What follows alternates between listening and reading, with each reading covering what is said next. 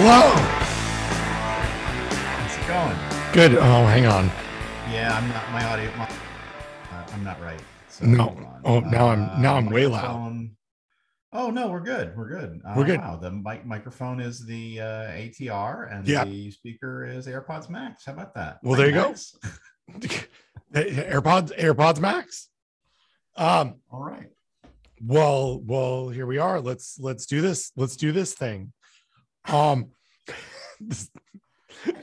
think Zoom might be better than Skype. At figuring out where your headphones are. Yeah, I don't know. Yeah, I don't know. it does. It is. I'm doing I'm gonna give you I don't know if this is the right way to do it. I'm gonna inform you that I'm gonna podcast cheat on you before I actually do it. Would you rather me do that instead of after? I think that's what you do when you have an open podcast relationship. You always want to just like say, you just want to check in, you know? Yeah. I'd be like, are you comfortable? Are you good with this? So I'm doing a podcast. This is what I was working on before we started. So it's a podcast for, well, and you know, by the time we post this, it might have already happened. On Medical Grounds. Never heard of this podcast, but I'm going to be on it. And because you know a lot about medical grounds. I know about being on medical grounds, medical mystery cases. Anyway, cool. So, but it's not about medical mystery cases at all. It's going to be about food safety and like COVID. Yeah. So, but you don't sound completely sure. Well, I'm not entirely sure. So, but here's the fun thing. So, I was going back and forth with the person who invited me, and they said, "Hey, we will. Could you all send us a bio, which I have, and then also, could you send me your address because we're going to ship you a professional quality microphone with a return mailer." And I said, well, I have this ATR Audio Technica ATR 2500 X USB. Will that do? And they checked into it and they said that should be just fine. So we have made whatever we have chosen. We are making it to our equipment as at the standards of On Medical Grounds. Well, that's something. It is on medical grounds. Okay, go look at this website because first of all, they have a cool logo. Secondly, it's On Medical Grounds, and then they have like a coffee cup. So it's like coffee grounds. Oh, coffee grounds, yeah. And On Medical Grounds, OMG, and it's OMG. I didn't know that. OMG, like that's clever. Wow. There's a lot of clever.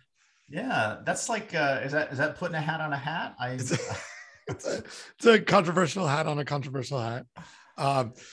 So it's this. I'm going to read you something else. Select sponsored podcasts offer continuing medical education credits, while others are OMG originals on topics that need to be stirred. Perks include links. There's a lot here. It's a little.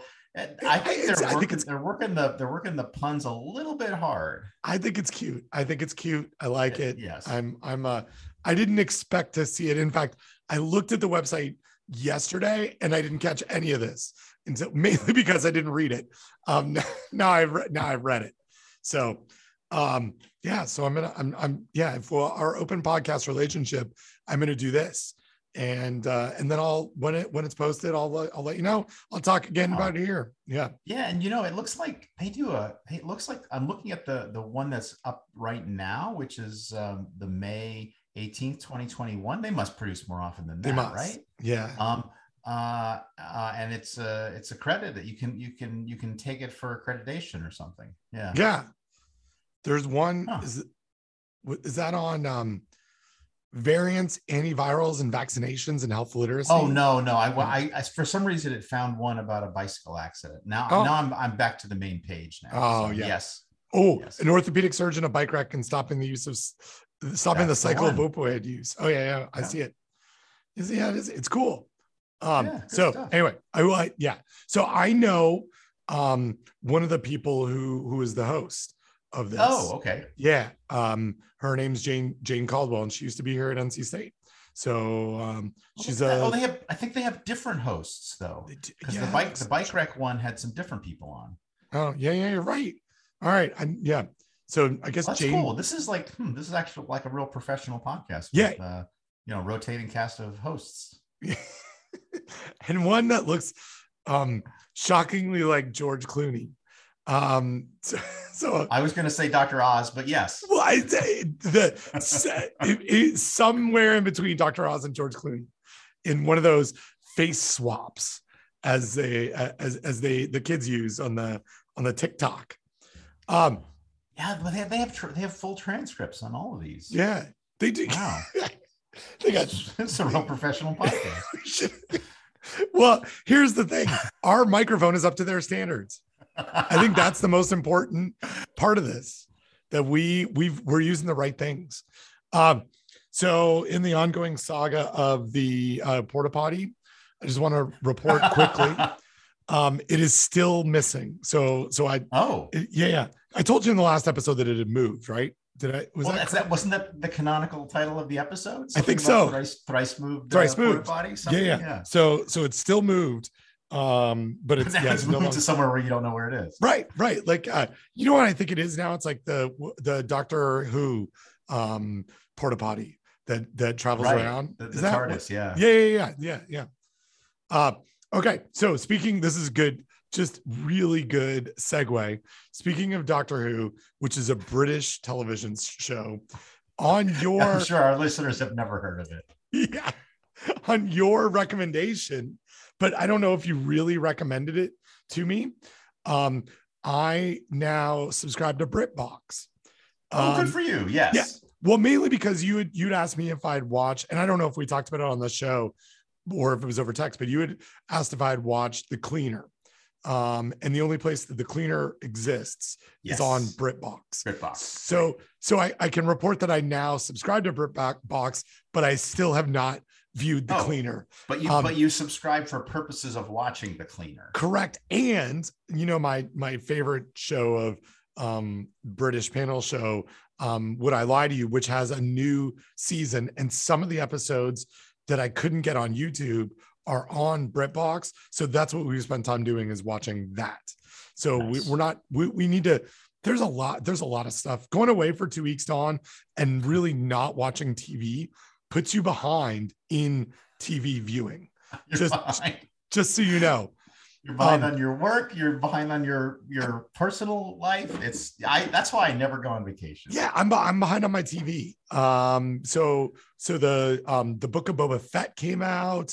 I've not finished Hawkeye. Book of Boba Fett, is that on Disney? Yes. Yeah. Gotta watch that. Oh, you do. So, did you watch The Mandalorian? Yeah, of course, loved it. Good. Yeah, it was so good. So this is, it's because Jon Favreau made it. It feels similar. Oh, he does a podcast. No, that's a different one. That's the Straight Shooter, respected by both sides. No, I think you're thinking of the other. That's the other John. So the Book of Boba Fett. So two things I want to tell you about that I watched over the holidays, which are the only things. The Book of Boba Fett has the first episode, 40 minutes long, has almost no dialogue. Like, excellent. It's beautiful. Like it is. It is so. I can't speak highly enough about how Disney, the conglomerate that is Disney, knows how to tell stories and knows like what they've done with the Star Wars enterprises. They didn't screw it up, and in fact they made it good. They made it great. And so the first episode was like I thought was very artful. It was just beautifully done, and the words left unsaid is what it's all about. And man, it was so good. So anyway, we watched that, but I'm behind on Hawkeye. But the other thing that I watched that I put in my notes to talk to you about today, and I want to know, have you seen Don't Look Up yet? No, I've heard people talking about it. There's a lot. I don't know if you know this about the internet, Ben, but there's a lot of hot takes about that. Oh, I have heard all the hot takes. I have so much British TV to watch that I haven't gotten around to that. You're behind. I did tell my wife we need to watch Book of Boba Fett. That's right up there. Don't Look Up is not up there, but yeah. So I'm gonna give you some homework that you don't need to do. It's like you're auditing the course, and this is optional homework. Okay. But I think I really enjoyed it as someone who talks about science on the internet. Mm-hmm, right. And I think I might have shared with you in the past. I think that Leonardo DiCaprio is in a small group of actors, and I'll put Jennifer Lawrence in a small group of actors that just don't do bad movies, like movies that I enjoy. They may not be great movies, but I really enjoy them. And so it's I think it's great, but I think you'll appreciate it differently than someone who doesn't do what we do. And that's yes, right. Like that. So the frame that I really enjoyed it from was there, and I watched it. I watched another movie, which I will not recommend, which there are also a lot of hot takes on the internet about. Another Netflix property called Way of the Dog. Okay. Is that the dog? Is that it? No, it's Lessons from a Dog. Way of the Dog. Is that? No, Way of the Dog is something different. It's about a dog. What I learned from dog. Watch The Power of the Dog. That's it. Benedict Cumberbatch. Oh yes. Not my favorite. Not my favorite movie. Okay. But in the text from I'm like Googling things here. Don't Google text from dog Benedict. I don't even know what that is. But yeah, what is it? Power of the Dog? Power of the Dog. Yeah, that's it. Not my favorite. People really loved it. It didn't. So these are two movies that I watched with my family, and being at someone else's house. Let's talk about that for a minute. Being at someone else's house for 2 weeks is, you're not in your, it was a really, really great trip, but you're not in your comfort zone, right? Like it's not your TV. With Danny and I, we got our relationship figured out, right? Like if I turn a movie on that one of us doesn't like, it's really easy for the other one to say, if you want to watch this, you should watch this on your own. Let's not finish it. This is us time, not you time or me time. This is us time. And so it has to be something that we both want to watch. Right. Or it has to be, you have to be okay with the other person like playing with their phone instead of watching it. Right. And this was a movie where we added 2 more people into the mix, into that planning and execution of a movie mix. And none of us, even though we're family. Here's the thing. If you're trying to figure out where to go to eat and there's 2 of you, if it's just one of you, it's not that hard. If there's 2 of you, it's more than twice as hard. And then it scales exponentially, right? 3 people, 4 people, 5 people, or it's like when you're trying to schedule a meeting, right? If I want to schedule a meeting with myself, I can do that. Scheduling a meeting with one other person, it's hard. 3 people, suddenly way harder. 4, again, it's a hard problem to solve. Yeah, it is, and you don't want to, it's especially when you're not the host. You don't want to. Oh yeah, you don't be rude. No. And not only that, you're Canadian, so you're like doubly not rude. Right. So here's the thing. We got to the end of this movie, 2 hours and 5 minutes. Mm-hmm. All 4 of us said, wow, that was a really terrible movie. We shouldn't have watched it. Yes. Right. But no one said that during the movie. Yeah, exactly. Because you're all being really polite. Yeah. Right. And so anyway, that was, those were the two things that we watched. And it was, Yeah, it wasn't great, but well, that one wasn't great, but I really enjoyed Don't Look Up. I'm not going to give you my full hot take other than I thought it was great. Um, and then we got the Brit Box. So we're watching panel shows. That was, over the 2 weeks that we were away, I felt like I was caught up on my news reading. I got to sleep. Like I did all the things that I wanted to do. We created our own little bubble of family. So my, not to OPSEC too much, but my parents, my in-laws, which includes both Danny's dad and mom and her stepmom, and then my sister-in-law. Really, those are the only people that we saw for 2 weeks. And it was, and they didn't see anybody else either. Like we were all very cautious with the rise of Omicron in not just in Canada and in the US, but everywhere. We really didn't want to have a positive test and then get stuck in Canada for another 10 days. Oh, yeah. And everybody really bought into that.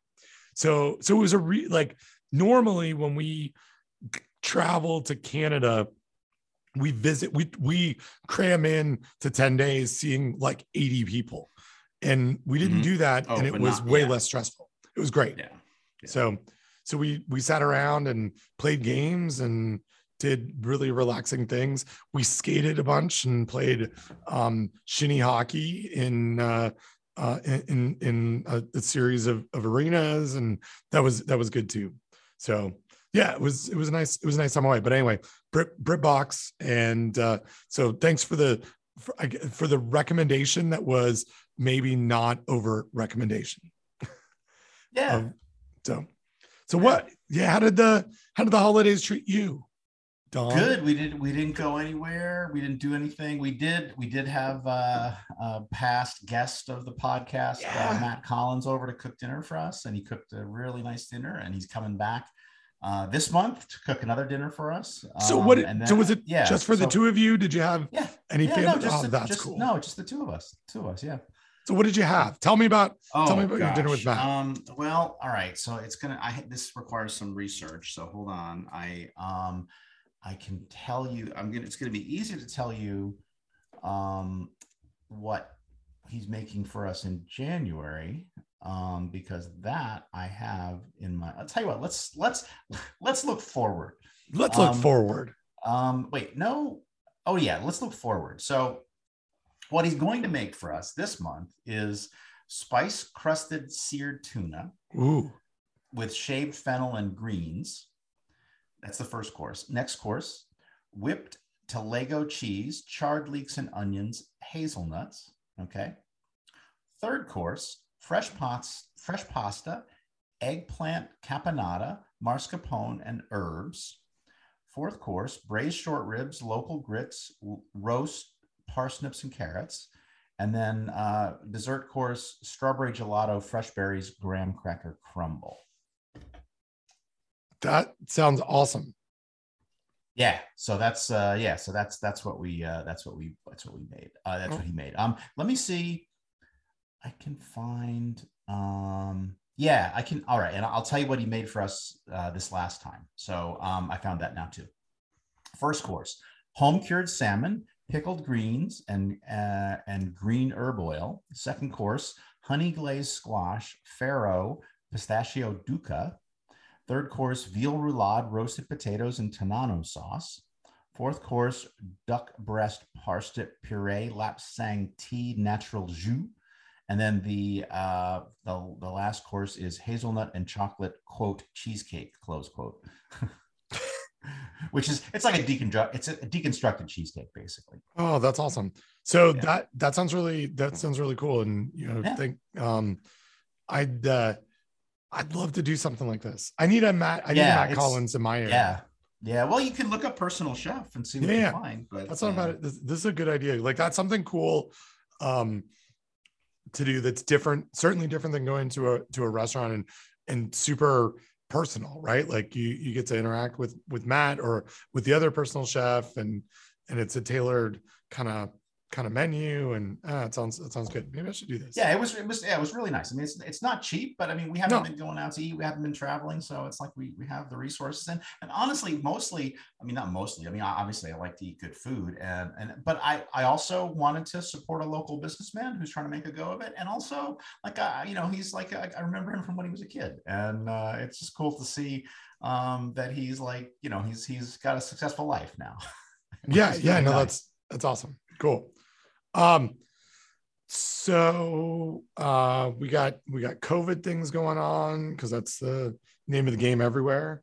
Oh my gosh, we were all in our text channel with our friends Linda and Michelle. We were all sharing graphs of what the caseloads look like at our respective institutions, and man, it's just crazy right now. They all look the same except for Florida's. Yeah, what are they doing right in Florida? I don't know. That's what I want to know. Hey, the more you test, the more you find. That's what they say. Is that what they say? We wouldn't have so many cases if we didn't test so much, right? Isn't that what they say? Oh, that's for sure. That's true. Yeah. Oh man. Yeah. So there's a lot going on in that area. I'm concerned. I've got like different concerns now with my new role in administration. Yes. Oh my gosh, yes.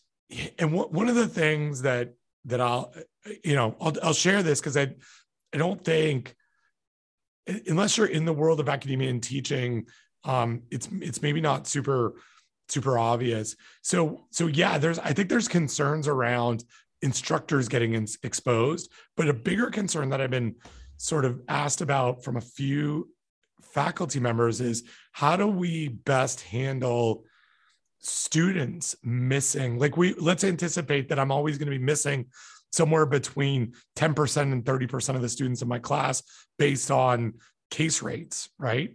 How do I manage that? What am I supposed to do if I'm teaching face-to-face and they're going to miss?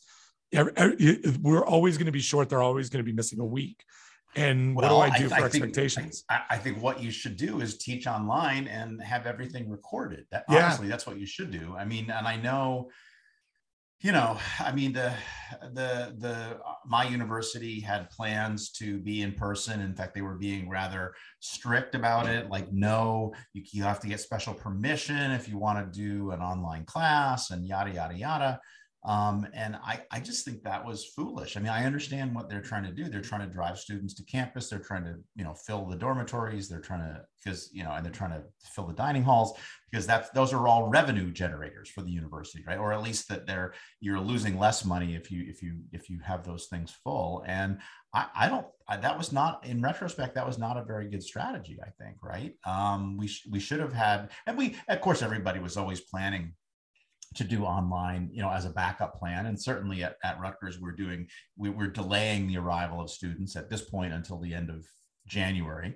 And we're going to be 100% remote instruction and also everything else remote for January, which I think is a very, very smart move.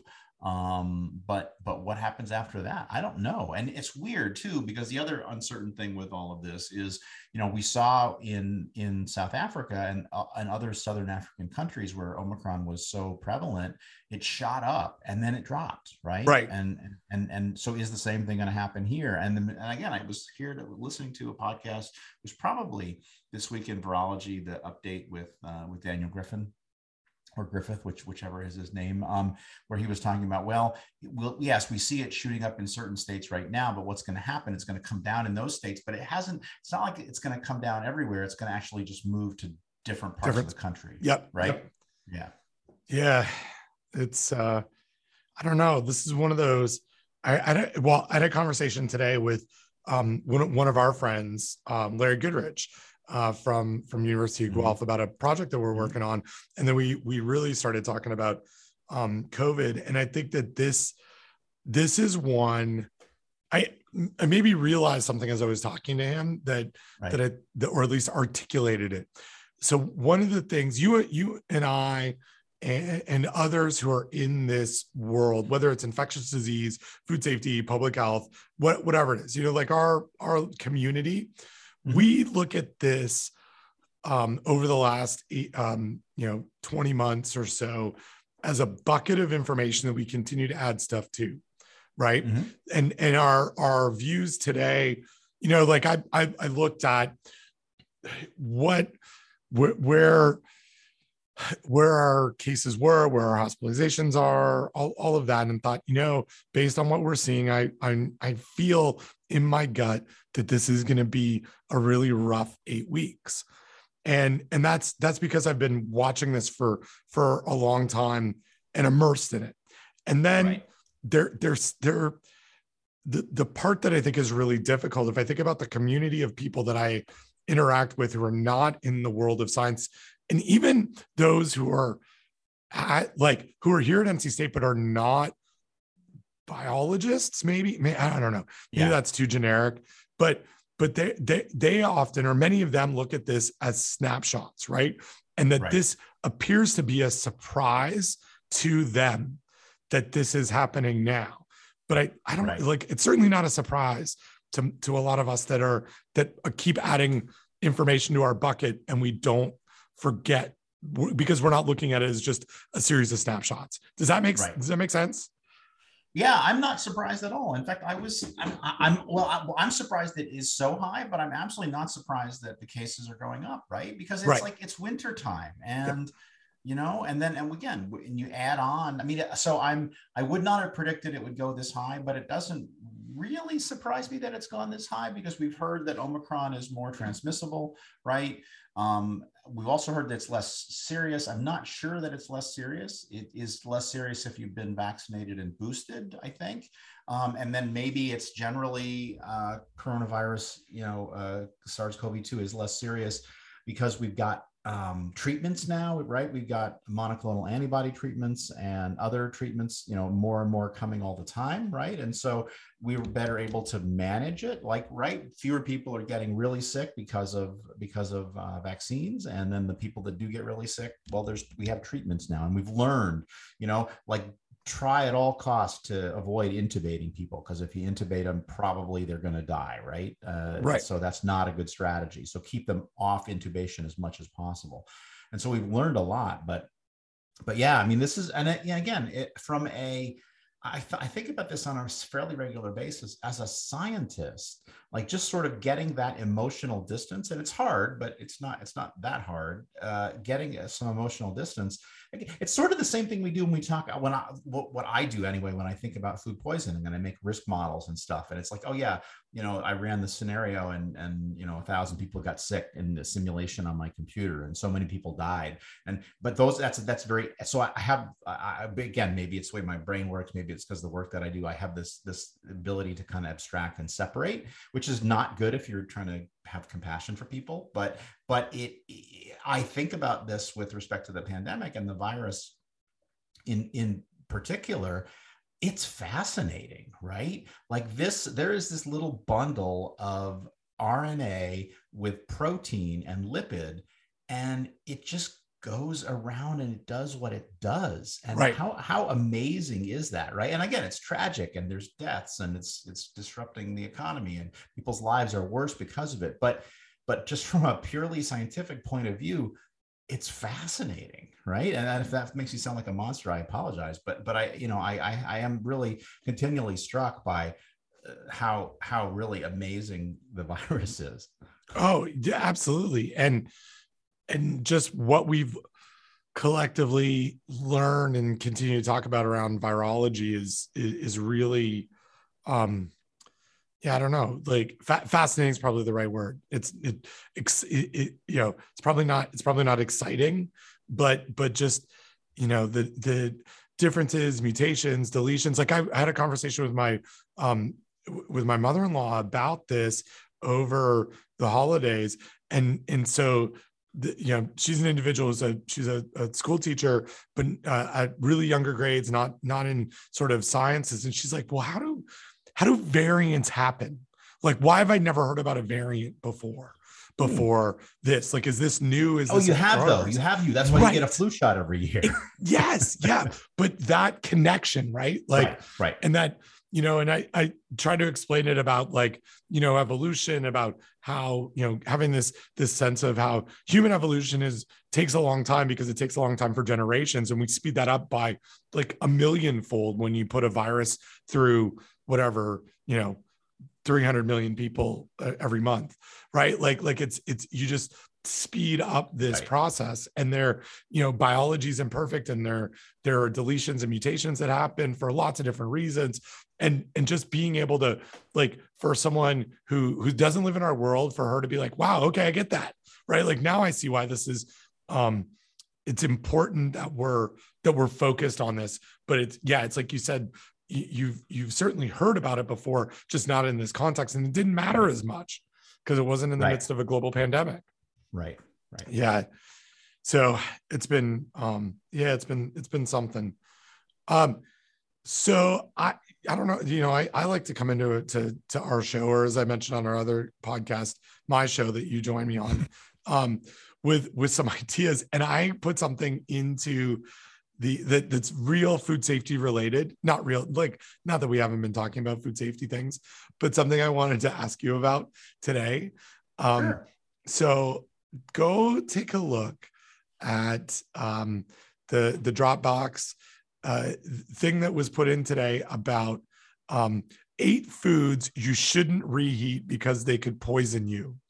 Oh, yeah. Yeah, no, this is a fun one, but I'm going to give you a little history on how I got this. So It's an old article. It's from 2016. Okay. And it's from myrecipes.com, which is part of the All Recipes family, I think. I don't know the differences. Okay. I don't understand the marketing, but All Recipes is like, if they've got probably the top search engine optimization world of, like, what if you're looking for a recipe, it's what comes up.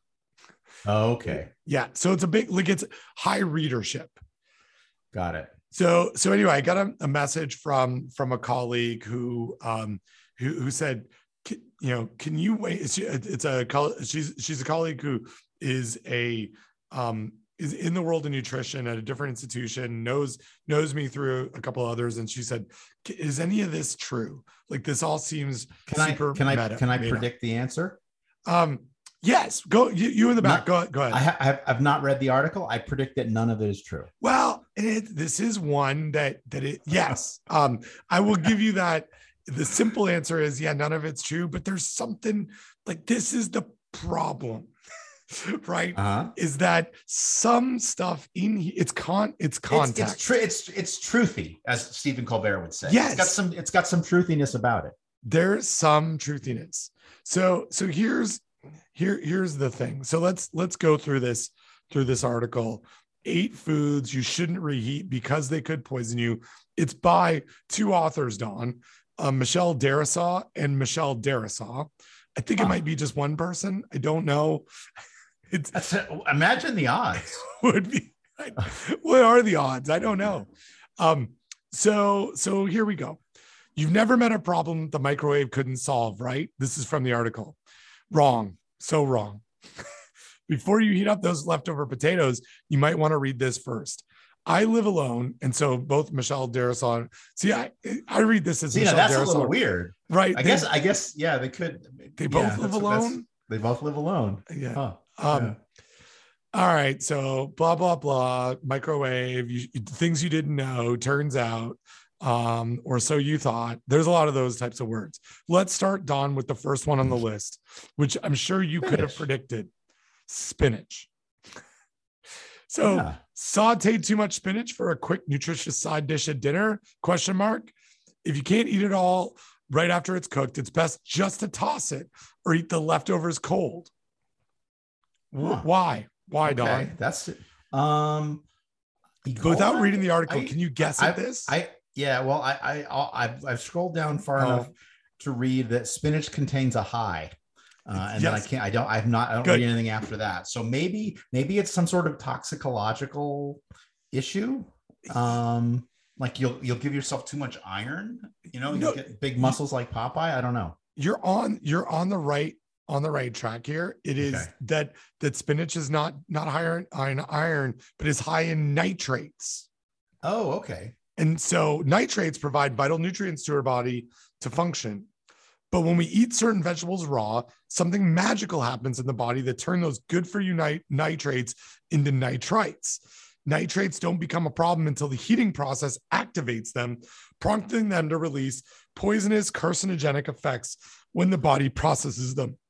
Oh, okay. Every time you reheat spinach or other veggies that are rich in nitrates, they become increasingly toxic. And so here's the truthiness part of this. So I had to do some digging. And again, in our other episode, in our other podcasts, Risky or Not, which a couple of guys on my hockey team like to refer to it as, is it safe or not?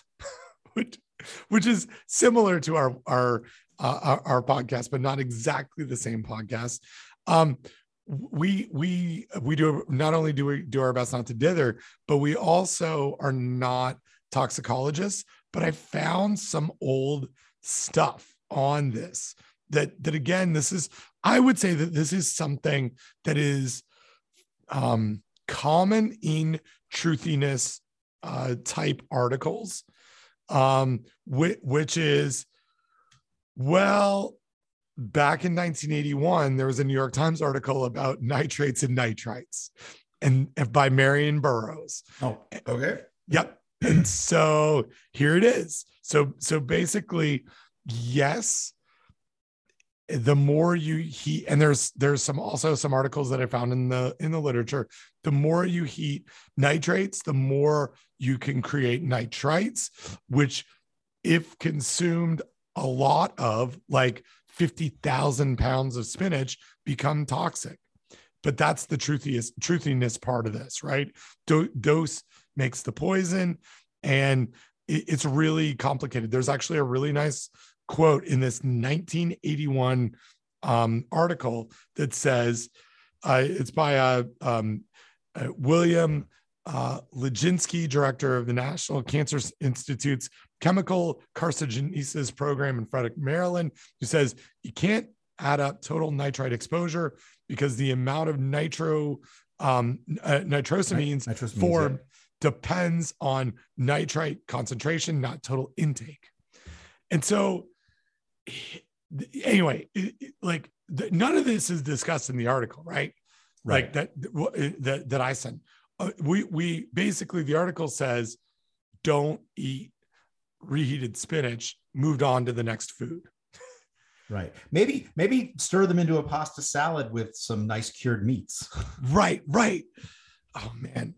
So anyway, that was the first one. But I think, and again, I was asked to weigh in on this to figure out why, first of all, is this true? And basically it's not quite. And so that's what I said, but I had to guess at it a little bit. So let's move on from spinach, Don. Next one on the list. This one I could have predicted. It's potatoes. Oh, yes. Why? Botulism.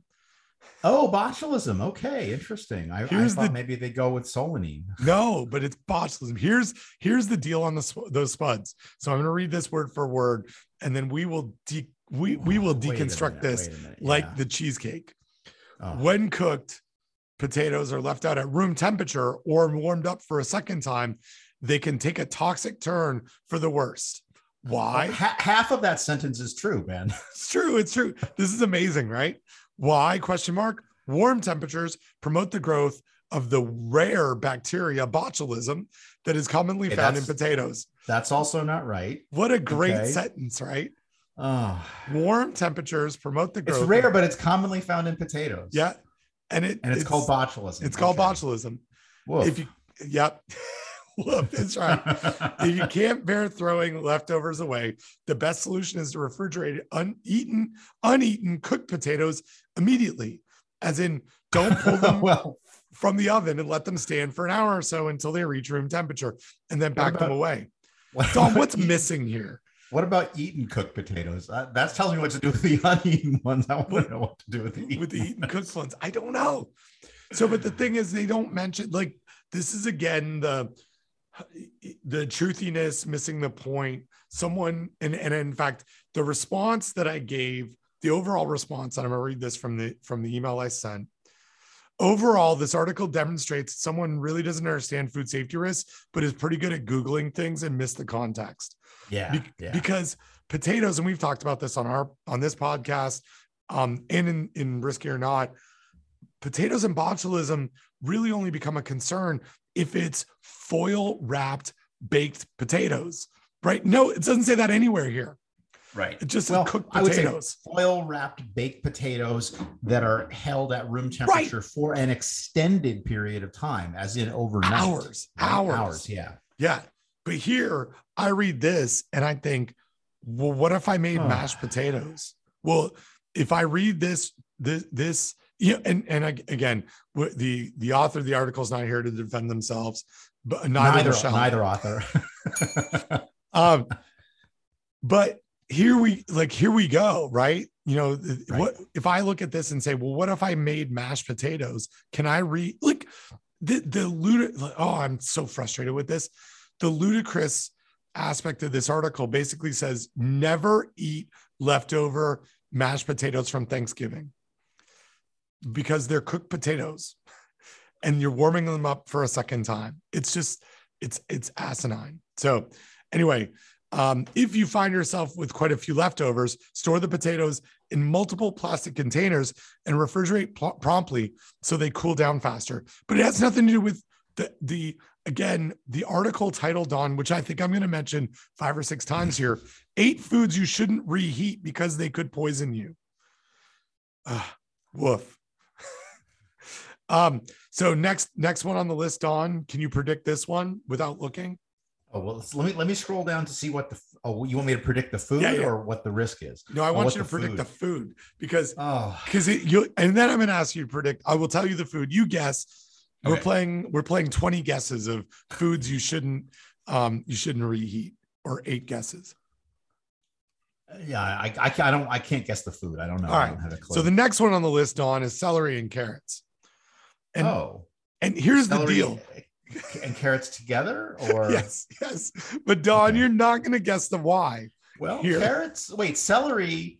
I know that celery. We sometimes use celery. We talked about this on the other show. Celery has nitrates in it, right? And so, is it the same as the other one? It is. We're worried about. Okay, cool. The same rules for spinach. Likewise, apply to celery and carrots. Okay, all right. Well, that's. Oh, but wait a minute. Celery, yes. Do carrots have nitrates? I don't know. It's safer to take celery or carrots out of a dish before reheating it. Then, Dawn, with no further explanation. That's it. That's the paragraph. Right? So, yep. So it's just safer to take it out. All right. So here's another. And then eat that part raw, I guess. Or unreheated, I guess. Unreheated. Right? Okay. All right. So here we go to the next one, which is another truth. Did you do any investigation as to whether carrots had nitrates? I did. So they do. Okay. So they're actually CDC has a, I think it's CDC has a I'll find this in nitrates in food list. Okay. And so let's link to this. And this is the thing, right? So where are nitrates and nitrites found? This is an article that goes back to 2013. CDC does a pretty good job. They link nitrate content of selected vegetables, table 1. And so celery, lettuce, beetroot, and spinach are at the top of very high. Okay. All right. Carrot is on the list as low, but it's on the list. It's on the list. Okay. Parsley, leek, and but nowhere in here does CDC say you shouldn't do any of these things. Right. that are talking. It's mostly the risk is young infants, right? Right. Yeah. Now, fatalities have been reported in adults exposed to nitrates in burn therapy. However, infants and children are especially susceptible from exposure from topical silver nitrate in burn therapy. Medications, there has been some overexposure reported via ingestion of foods containing high levels of nitrites and nitrates. Baby foods, sausage and meats. Anyway, there is some stuff here, but it misses the point. It's about context here. That I think that's what's missing. And at the bottom of this article, there's a nice quiz. Maybe Michelle should take this quiz. Maybe. So here we go. It gets better, Don. Like, we're not done here. So now let's count the numbers. But let me also point out, like, that she could have used celery, lettuce, red beetroot, and spinach. That would have been 4 right there. Correct. And then forget the carrots. Don, just wait. Beets they're going to make an appearance. So I'm just going to I'm going to let you know. And Don, why? For the same reasons, again, as celery and carrots and spinach. So 4 of them get that it's all like listed here. Those are the reasons. So let's get to the next one on the list, which is rice. So I'm going to read this again verbatim because I think it's fantastic. Rice, same deal as the potatoes here. Don't leave rice out at room temperature after it's cooked. And again, Dawn, I want to remind you, the article headline is 8 foods you shouldn't reheat because they could poison you. The reason not to reheat rice is because don't leave it out at room temperature. Right. If stored incorrectly. Well, and I mean, 8 foods that you shouldn't leave out at room temperature would include most foods, right? I mean, if you really want to get down to it. Anyway. Yeah. Yes. So, and I'm going to read another fantastically incorrect microbiology sentence. If stored incorrectly, cooked rice can develop bacterial spores that may produce poisons that cause intense physical illness. Well, they don't develop the spores, Ben. I don't know if you've ever heard of this guy named Louis Pasteur. He disproved spontaneous generation. And so basically what he proved was that you don't just get organisms forming in foods. They have to come from somewhere, from the air. Spores in the food can lead to vegetative cells when they germinate, right? So if I wanted to fix this sentence, I would say cooked rice can stimulate bacterial spores to germinate that turn into cells that may produce poisons that cause illness. Yeah. There's a truthiness to this one, right? Like we've certainly talked about rice and improper storage, and that this is where I think they're getting at here, right? So if you hold it out, we know about Bacillus cereus intoxication issues from rice historically in refried rice, and that the second cook, the reheating, is not doing anything because of a heat stable toxin. I get that, but that's not what we're talking about here at all, right? Like what it should, and I think you alluded to this here, 8 foods that you should worry about not storing at improper temperatures because you can't reheat them to make them safe. Not 8 foods you shouldn't reheat because they could poison you. But that's not as good a headline. No, it's not. It's not. Okay, so rice misses the point. Here's spores don't multiply faster at room temperature. Spores turn into cells, and the cells multiply faster at room temperature. But now I'm just picking nits. Right. Make sure those fluffy grains are stored in the fridge in an airtight container right after cooking. Why airtight, Ben? I don't know. Have we not talked about the science of covered versus uncovered? Like you've got some data that shows maybe uncovered is a little bit better if we're looking to cool this food. Loosely covered. Loosely covered. Loosely covered. Okay, here we go. Here's maybe my favorite one, Don. Mushrooms. And it's because we leave. So how many have we done now of the 8? Spinach 1, potatoes 2, celery and carrots 3 and 4, rice 5. But Michelle and Michelle leave mushrooms to number 5, but it's the most important one. According to them, they're the most apt to make you ill off of the items here. And why, Don? Okay. It's largely because how they are vulnerable to microorganisms. Now, this is notable because it provides us with a link, and it is not the first link, but the third link, and it is to really a good document from Penn State Extension about growing mushrooms. Microbial activity in substrate. So the article headline kind of implies that there is microbial activity in the substrate. Dawn, in this podcast, no, in this article, if you were to do a full page search for, let's say, the word pathogen, would you hazard a guess on whether there would be any pathogens mentioned in the growing mushrooms microbial activity in substrate article? Well, I didn't search for pathogens, but I'm lazy. So I just searched for path, and I did find path. It's in the last word of the article, which says that the article was written by Dave M. Beyer, the Department of Plant Pathology. So, Yep.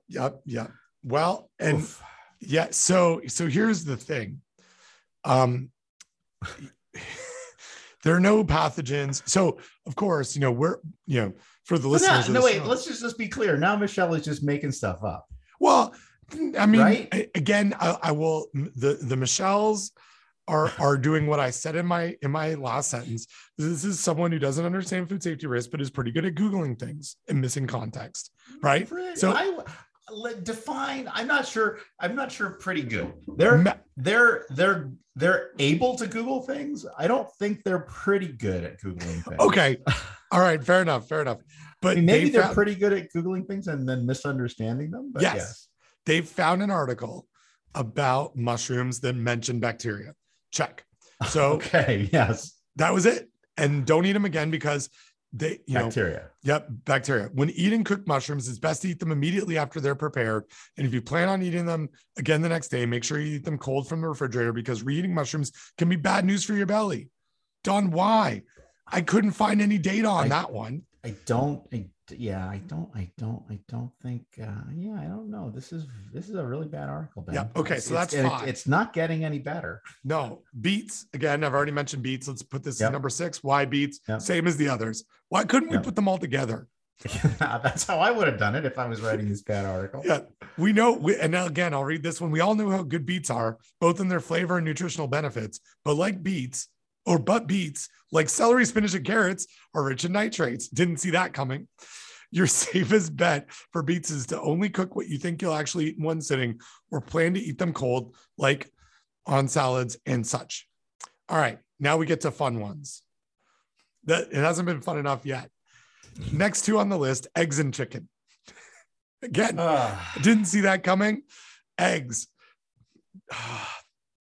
This one is great.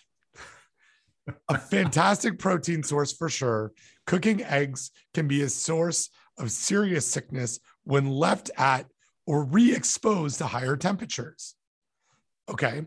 Whether boiled or scrambled, reheating eggs can be destructive to your digestive system.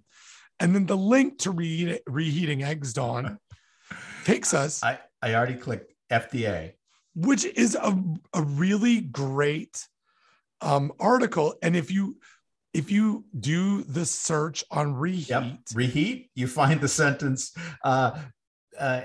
cooked eggs and egg dishes may be refrigerated for serving later, but should be thoroughly reheated to 165 degrees Fahrenheit before serving, which kind of means that, Michelle found the article to link to, but didn't actually read it apparently, which seems to be kind of in her core competency.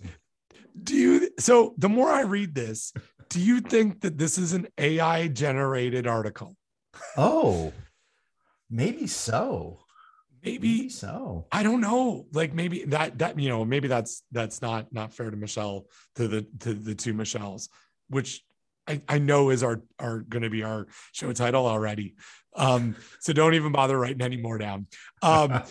So anyway, there's that, right? Like it just doesn't, and then it's destructive to your digestive system. I don't know what that means. And not to mention reheated rubbery eggs are kind of gross anyway. Just don't. I'll agree with that. Yeah, why would you reheat eggs? That is gross. Now I do reheat eggs, Dawn. And maybe this is again context. I like a reheated quiche. That's an egg dish. Yeah, that's different. But yes, we will reheat quiche all the time. Yeah. Yeah, but that's a cooked egg. Right. Yeah, you're right. Yeah. But you're not thinking of it in that sense, right? Because I'm thinking about like scrambled eggs or hard-boiled egg. You know? Yeah. Okay. And then we move to chicken. Another favorite protein source and dinner staple. Chicken is kind of tricky when it comes to leftovers. The protein in chicken starts to deteriorate and causes digestive problems when it goes from cold to hot the second time round. What? There's no reference. What does this even mean? Who made this up? A general rule of thumb is if you want to enjoy leftover chicken is to reheat it in the microwave, a skillet, or the oven one time after the original preparation. You also need to make sure it's hot, as in completely hot through and through to the center of the piece of chicken and eaten right away. No reference, nothing. Now it doesn't even say why. So the protein starts to deteriorate and causes digestive problems when it goes from cold to hot the second time around. Yes. A general rule of thumb is to reheat it once. Well, that's the second time around. That's the second time around. So either it's safe or it's not. Well, it causes digestive problems, Dawn. Does that mean it's safe or not? It's not. Anyway. Maybe Michelle just has a very sensitive stomach. Could be. Oh, the two Michelles. Now, all of this is to say, Dawn, don't live in fear of leftovers, but do be careful and mindful about how you store them and enjoy them for a second time around. But the headline, Dawn, says, don't do this. Why you should never. Oh, no. 8 foods you shouldn't reheat because they could poison you.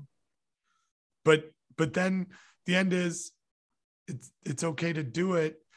But great. Anyway, I don't plan on giving up leaning on them anytime soon, meaning leftovers. The important takeaway here is that it never hurts to err towards side of caution when it comes to what we're putting in our bodies.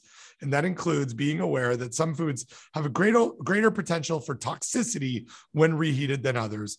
Does that mean that if you eat a reheated soup that contains celery and carrots, or make a next day hash using last night's roasted potatoes, that you're going to guarantee yourself or define yourself with your head in the toilet or worse? Obviously not.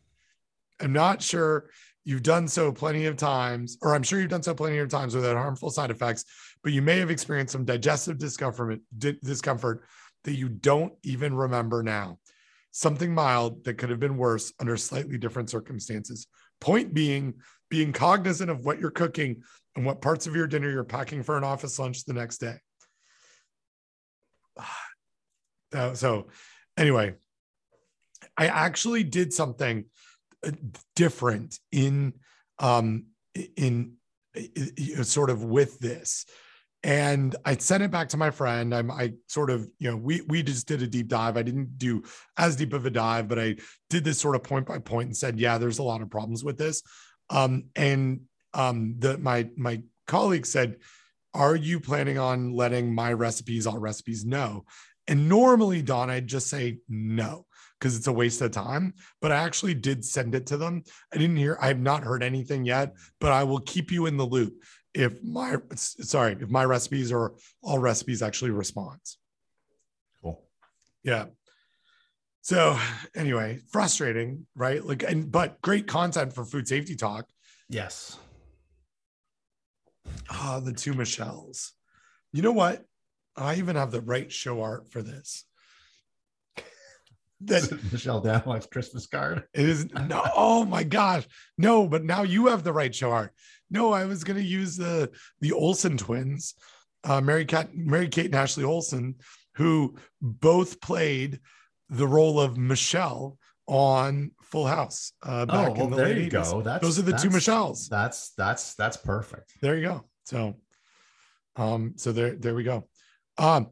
So there's we've got that going on. But again, thanks for from 2016, but it's still out there, right? Here's the thing, and this is where my colleague is correct. People who are looking for recipes that this is linked to are still seeing it, right? Like, so what we you and I can sort of dissect it and pontificate it about it here, but I did email them because they should take this down. It's stupid.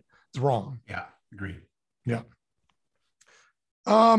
So what else is going on with you? We got an E. coli and leafy green outbreak. Another one. Are you talk about that one? Yeah. Are you familiar with that? I am. There was an Atlantic article that I put in here. In raw batter. And then also we got some really nice feedback from a friend of the show, Bruce, who is writing to us about soybean fermentation. And so we can talk about that. Those are some top of mind stuff that I see in the Dropbox. Yeah, let's talk about leafy greens and so let me find the I really do want to talk about wedding buffet safety. And leftovers. Okay. I think that's really worth a good deep dive as well. Okay. Here we go. Let's drop this into notes here for you. So we've got an 0157H7 outbreak linked to packaged salads, Simple Truth organic power greens, and Nature's Basket organic power greens. It was sold at grocery stores, including Fred Meyer, QFC, Giant Eagle. Investigation details. This came out over the holidays. 13 people ill. Ages range from 4 to 79. 92% are female. This is the map on this shows that it's all illnesses are currently on the West Coast and in Washington State, predominantly. 0 deaths, 4 hospitalizations, but there's no recall on this as of yet. And so that's weird, since it's named some products, right? Or is it that the best buy dates are well past December 20th? Well, so it says if they're in your fridge, throw them away. Right, but if you look at the CDC's little thing, right? So and I think that's correct. Like, I don't see anything from FDA on this as of yet. Let's look to make sure. See recalls and market withdrawals. Nope, nothing. Oh, wait, is this the same one? No, this is Listeria. There's been some leafy greens recalls, fresh salad products from Listeria, but nothing related to these. That was the part that highlighted to me that I thought that was a little bit odd, right? Yeah. So the timeline for this, it goes back to November 28th through illnesses that were reported on December 9th. And again, I'll put a plug into my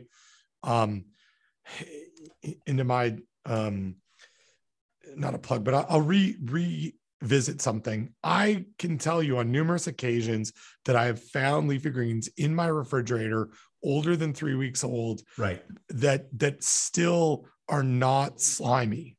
Okay. Like, that have a pretty high quality. And I think we talked about this. We might've talked about this on Risky or Not. Like, my fridge is set at 36 degrees Fahrenheit. Right. Like, I keep it real cold. Right. And that's probably why I don't see the, that sort of spoilage even after 3 weeks after we've purchased it. Yeah, well, and interestingly enough, also but you don't have it set. So you must have pretty fine control, because it doesn't, like, one problem that some people will have if they set their temperature of their fridge really low is they'll get freezing, right? And you don't have that either. So it seems like you've got a pretty nice tight window of control there. Yeah, I think so. Thanks to the Best Buy Scratch and Dent place where we bought the fridge a few years ago.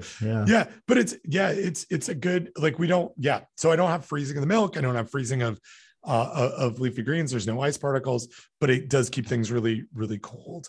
So anyway, but I thought that was weird that, like, what, I don't, and again, for our colleagues, I know every once in a while we get a nice message, especially from some retired FDA folks who listen to the show. So if anybody can highlight why they think, here we are a week and a half after the outbreak was discovered and there are specific products, why there's not a recall, that would be, I'd love to hear about it. Yeah. And I'm doing some searching on the names of the products, and I'm really, all I'm finding for Simple Truth organic power greens is I'm just finding all the stores that have them. Yeah. Kroger, Mariano's, Fred Meyer, Ralph's, Harris Teeter, King Super, right? So, and then if I looking for the other name, which was Nature's Basket, I just find Marlar's article, which basically reiterates the CDC is advising not to eat, blah, blah, blah, right? So interesting. Yeah. I know. Yeah. I wonder, how often is it that the CDC is making a recommendation before FDA has weighed in and before there's I'm sure there's a backstory on that. Yeah. I'm not really sure. This was a new one to me. Yeah. But again, and Marlar's weighed in on this. There's not a whole lot of information in the investigation details here, but he's inferring that this might be a Yuma linked outbreak, and again, we don't know. But yeah, CDC's advising don't eat these, but there's not been a recall. Weird. And so CD, how many cases? 13. And so obviously CDC must feel very strongly that these are the implicated products. Yeah. Weird. So for such a small number of illnesses, there's something going on here that we are not privy to, I think. Right? There's something, I don't know. There's definitely a backstory here. Yeah. So of the 12 people interviewed, all reported eating packaged salads. Of 10 people who provided brand information, 6 ate or bought Simple Truth organic power greens, and 1 ate Nature's Basket organic power greens. Both have the same mix of leafy greens in them. And so, so maybe several sick people reported using these salads and smoothies. Oh, missed that the first time I read it. So Dawn, can I tell you, like, just as this is a specific product that I have purchased at Harris Teeter, not in the time frame that this was linked to. I usually, like, when I've mentioned that I shop at like a variety of different grocery stores, not to piss off any of our favorite grocery store chain friends, but I in any given week I'll purchase food at Harris Teeter, Food Lion, Publix, Wegmans, Trader Joe's, all like local places and Lowe's Foods, places that are all over the place here in Raleigh. And this is one of the brands that I've certainly purchased within the last year and added into a smoothie. No question about it. Not that the factor that it was a smoothie would make it, because if I didn't eat it in a smoothie, I would have eaten it just as a salad, because I'm not eating any of this at all. But yeah, I thought that was an interesting little tidbit there. So we've got that. Let's go to the let's talk about the leftovers at a wedding. Sure. So this is a question that comes to us from Risky or Not, basically, and it's from Gabby, and it's a great question. So she says, "I have I think it's supposed to be startling confession to make. I've only listened to one episode of Food Safety Talk. That's okay. It's allowed, Gabby. But she goes on to say, I am an avid fan of Risky or Not and just finished catching up on all of the episodes. Wow, congratulations, Gabby. I'm writing in here because I could not come up with a way to phrase and so this came through Food Safety Talk, right? So she couldn't figure out a way to phrase it so that it would work for Risky or Not. And so the crux of her issue isn't so much what is risky, but what is allowed. And from what I've learned from listening to you, that's not always the same. So here's my problem. She says, I'm getting married in June 2022. Congratulations, Gabby. We abhor the thought of food waste coming out of our wedding. We had grand ideas about how we could circumvent this problem, for example, by encouraging our similarly waste-averse guests to bring Tupperware and to serve themselves some leftovers out of the remainder of the buffet. The wedding planner we're working with says, quote, no way, no how, end quote, thanks to food code and liability for the caterer venue. Based on her understanding, that's the caterer, understanding of food code, any food that goes out in a buffet has to be tossed out. We've investigated plate meal versus buffet in terms of food waste, but who doesn't love a buffet? I agree. So Gabby goes on, obviously we're limited by what any caterer would be willing to do regardless of your answer, but any advice or resources that you can give me on the way to get creative and just let our guests enjoy some delicious wedding leftovers. You've talked about being sympathetic to food safety versus food waste plight, so I'm crossing my fingers. Alternatively, if you tell me my pessimistic planner is correct and there's no hope under current regulations, I can heave a sigh and accept defeat. If it influences the answer, our wedding reception is outdoors in the evening in late June in New Hampshire near the North Conway area. So, yeah. I mean, like North Conway is probably not relevant, but all of the rest is relevant. Oh, and the other, I think this may also be semi-relevant. It will all be vegetarian fare, but not vegan. We can't deny people their cheese. Okay, so and again, let me. So as you're thinking about this, yeah. I did a little bit of digging, and I figured out we could probably do a risky or not question saying, is it risky or not to allow wedding guests to bring Tupperware and serve themselves some leftovers out of the remainder of the buffet? And I think you and I would probably both, with some dithering and equivocating and asterisking and caveating, would say it's not risky, right? Because it kind of depends on your guest doing the right thing, and it depends upon what the foods are, and depends upon how quickly those guests get that food to a refrigerator, et cetera, right? Yep. So I've looked at the New Hampshire food code.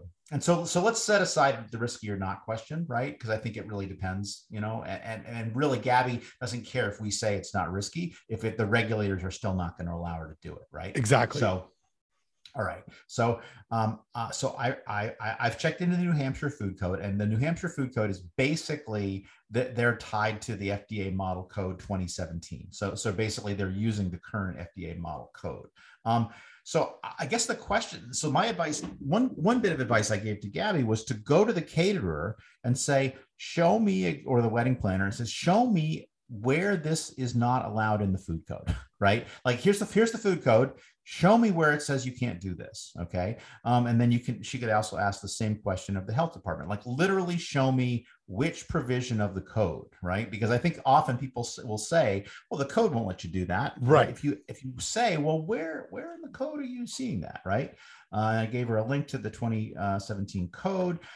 There's a couple of places where I found where it might be relevant to the code. Okay. The most relevant one is 3-306.14, returned food and reservice of food, which in part says, after being served or sold and in the possession of a consumer, food that is unused or returned by the consumer may not be offered as food for human consumption. Now, the question there is, and that's the end of the quote from the regs, right? So if you define putting the food in the buffet as meaning it is, quote, in the possession of the consumer, then that would logically follow. So to me, like that's probably the line or the angle. Okay. Agreed. But see, here's the thing, Ben. If that's the case, then taken to its logical extreme, once the first person serves themselves from the buffet, now nobody else can eat from the buffet. Right. I know, like, right? I see exactly what you're saying. So yeah. And then again, if the buffet is not a hot or cold buffet, then it's just food left out. Then it's time as a public health control. But that doesn't seem like what it's going to be either. I think it's well, again, unless it is, right? So if it's hot foods that are being held hot, they should be fine. Cold foods being held cold, it's fine. Room temperature foods with time as a public health control. Okay, well, if that's the case, then you probably need somebody monitoring that, and then you have to eat it up within the time. And I would say the solution there is maybe just to, don't put the food out until you're ready for people to eat it or take it, right? You reserve it in the back of the house and keep it cold. So anyway, I think, as I wrote to Gabby, you're more knowledgeable on the food code than I am. So yeah, I would welcome your feedback. So I'll stop talking now and let you talk. No, and you're exactly right. I would see the provision, or the 3-306.14 as exactly what's being followed here. There is there is actually something else in the food code on consumer self-service operations. And so raw unpackaged animal foods may not be offered for consumer self-service. And they give some exceptions to that, except for buffets and salad bars, which are monitored by food employees trained in safe operating procedures, which is right before this part of the food code. And I saw that part, but this is not raw animal food. And right. And why would you be offering raw animal food on a buffet anyway? Right. Well, so, I mean, I think it happens. Unless it's sushi. Yeah. Right. So it's there, but basically what it says, this is the part of the food code that allows for a buffet in the first place. Basically, okay. So it doesn't apply if it's, raw consumer self-service is allowed to happen, with a whole bunch of, small caveats about utensils, dispensing methods, protecting food from contamination, and it's got to be monitored by someone. But I think that you're exactly right in the interpretation. I'll reach out to NeuroNerd on this, who is my always go-to person to help us with this. But I think that once food is on a buffet line, it is now being considered to be served and has the potential to be in possession of, and not just, and I guess this is where things get a little messy, not a consumer, but consumers, right? So for instance, if you take your reading of this to the next level, you couldn't also share a dish at an individual table that was then served to you because it was in possession of me, right? So it would be against the food code for me to allow Danny to eat something off of my plate. So I think the interpretation does not go as far as what you kind of highlighted. I think because the responsibility in the consumer self-service operations, the part above 3-306.13C, that it needs to be monitored and trained. So meaning that so it's the person that is standing there watching it that's keeping it safe. Correct. So that's what allows. So that person better keep a very close eye on all of those bacteria and better not turn their back or walk to the bathroom or anything, because as soon as that happens, all of that food is instantly contaminated. Right. And it's so interesting. It doesn't actually say that you have to keep a close eye on it, right? It says it has to be monitored. So that could just be temperature monitoring as well. Okay. All right. Yeah. But you're right. But I think that's what, first of all, allows for buffets and leads us to that return food and resurface of food, where this would be considered. But what we're talking about here is not, I actually don't think that there is anywhere in the food code that doesn't allow for what Gabby is looking to do, which is, I'm going to serve myself out of a leftover, and then I'm going to take it home, right? I'm not going to resell this, because that's what 3-30614 is all about. It's about reservice or returning it to. So I just like, there's no difference here in my mind than taking a takeout container home, right? Which is certainly allowed under the food code, right? Right. So the question here really comes down to, let me go with this line in her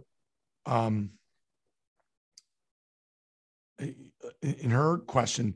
We had grand ideas about how we would circumvent this problem, the problem of waste, for example, by encouraging our similarly waste-averse guests to bring Tupperware and serve themselves from leftover out of the remainder of the buffet, right? So the question really isn't because, so what's the difference between taking leftovers that are in a establishment provided container versus a Tupperware container that was brought from home, right? Like that's I'll say, what's the difference in risk from taking the food from the buffet and putting it on your plate versus putting it into another container? Other than, yes, you are, as a person, from my point of view, if I'm the one doing that, that's on me. Same as it would be if I put it in, if I took leftovers with me, right? Yeah. Like if let's say hypothetically, I go to a restaurant and I get served a rice dish, and I take that rice dish and I eat half of it and I save half of it and I bring it home and I leave it on the counter for 24 hours and I grow Bacillus cereus and it makes emetic toxin and I eat it. Is that the restaurant's fault? I don't think so. I don't think you could win a legal case if that's what you did, right? Right. So to me, that's on me, the person bringing the takeout. Right. Yeah. Absolutely. And then, so I want to point to another area of the food code here that we actually discussed. I'm gonna go back in time to the Conference for Food Protection. I may be able to find the issue as we do this, but there is a provision. I'm not even sure if that's the right term in the food code, but where is this? Beverages. You can use reusable. You can serve food in reusable beverage containers. Do you remember that issue that we talked about? No. So there was. Let me see if I can find this. Basically, this is I'm going to a cafe and I want to bring my own cup. Oh, right. Oh, yeah. And this is going to be really, there's actually a CFP committee that's been formed to look at this in more detail. Yeah. Exactly. That was where, so for whatever reason, there was a refilling food specific. Let me see if I can find this. Here we,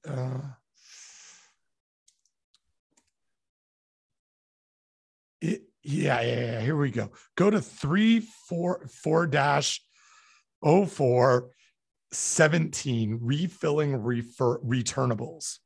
Okay. Yep. A take-home food container returned to a food establishment may be refilled at a food establishment with food if the food container is designed and constructed for reuse in accordance with the requirements specified under Part 4-1 and 4.2, which basically means it's a cleanable and sanitizable container.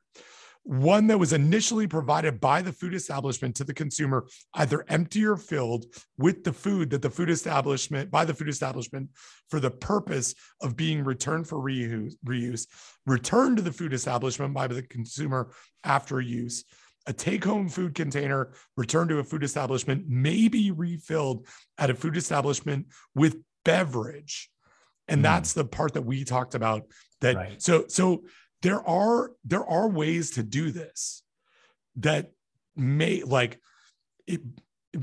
it's about the caterer or the wedding planner providing a refillable returnable in the first place. But I think, so here's how I would handle this, because I know we've talked about this here in North Carolina. Mm-hmm. I'd call the health department. Yeah, that was part of my advice to Gabby. I said, call the health department, right? Call the health department and say, this is what I'm trying to do tell me, like as you said, tell me what parts of the food code you think that this is going against. Now, what do I need to do to do this within the food code? Right. Or could I get a variance for this? Right. Now, still at the end, like at the end of this wedding, the caterer may not be comfortable with the additional work that needs to be done on refilling returnables or additional liability. Like you alluded to when I was trying to find this, the aspect of if someone temperature abuses this takeout container when they go home, even if it was their container or not, or my container, that caterer may just not be comfortable with that. And it's not a food code issue. It's just, they don't like, and they may not be, this is one of the things that I think I've learned from Marler. Whether someone's liable or not doesn't matter, right? It's whether you're worried about getting sued for being liable. That's the issue. And so and here's the thing, like these guests could sign a waiver saying we accept responsibility, right? But they could still sue, right? Yeah. And I mean, but they could, but you can always sue somebody, right? The question is whether you have any standing. And I mean, again, I think your advice, which was also my advice, is to talk to the health department, because again, I'm struck by, I think Matt said this on the podcast, but basically he went to the health department in the county where he's based to tell them he was going to do this business. And they just laughed at him and said, you don't need our permission. Just go do it. Just go do it. Yeah. Follow the food code. So exactly. And so it may be, again, if you find the right health inspector in that department, or they've got a culture where they're like, yeah, sure, we'll work with you. Here are the things that we want you to do. We want the customers to bring small containers that they're shallow. We want them to, have coolers with ice, or, we want to give them instructions, and then maybe not, maybe where, I don't know, some, because then if the health department gives them instructions and then they don't follow the instructions, is the health department liable? I don't know. I mean, it's just like, here's the thing. Gabby's trying to do a good thing and people should help her. Right. And there, here's, basically saying no way, no how, doesn't help. There is probably a way to do this. And again, I agree that as Gabby describes this, this is no riskier than someone getting just a takeout container at the end of service. Right? Exactly. And so they should figure out a way to do this. Well, like what if I walk into, I don't do it these days because, as I've explained, we live in a Wegmans dead zone. If I drive 20 minutes to one of the 3 Wegmans that are all equidistant from my house right now, and I walk up to their buffet, and I fill food from that buffet into a container, what's the difference? Yep, exactly. Right? It's especially after it's been there all day. Yeah. It's exactly the same thing. It's exactly the same thing. The same thing. What's the difference when I eat it? Right. But it's on me. I can take that food and temperature abuse it if I want to, right? I mean, what's to stop me? I mean, it doesn't see, it makes no sense to prohibit this, because you can come up with an identical scenario a scenario that is identical from the perspective of the microorganism, which is what matters in this case, right? The bacteria doesn't care whether it's at a wedding or at Wegmans. Right.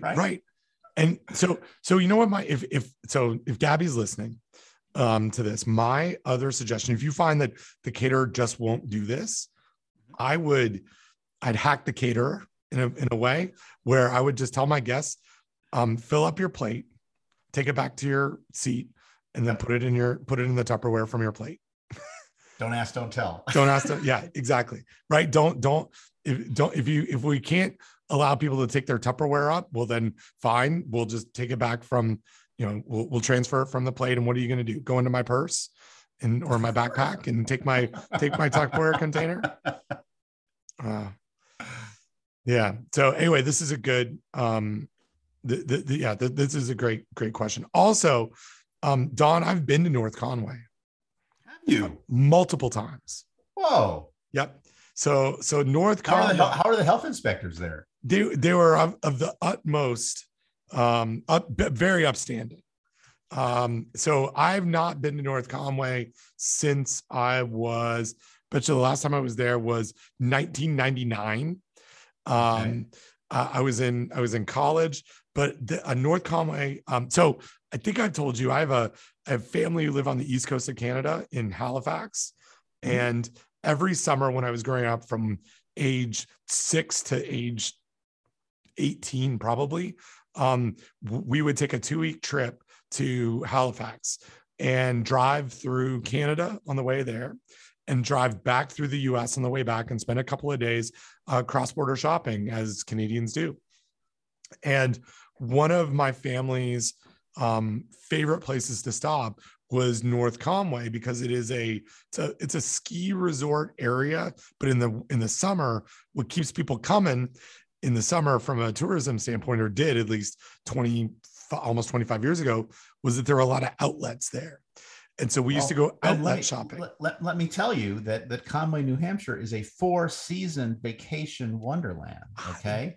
Visitors can shop tax-free at the North Conway Settlers Green Outlet Village. Okay? I've been there. Conway Scenic Railroad, the Kancamagus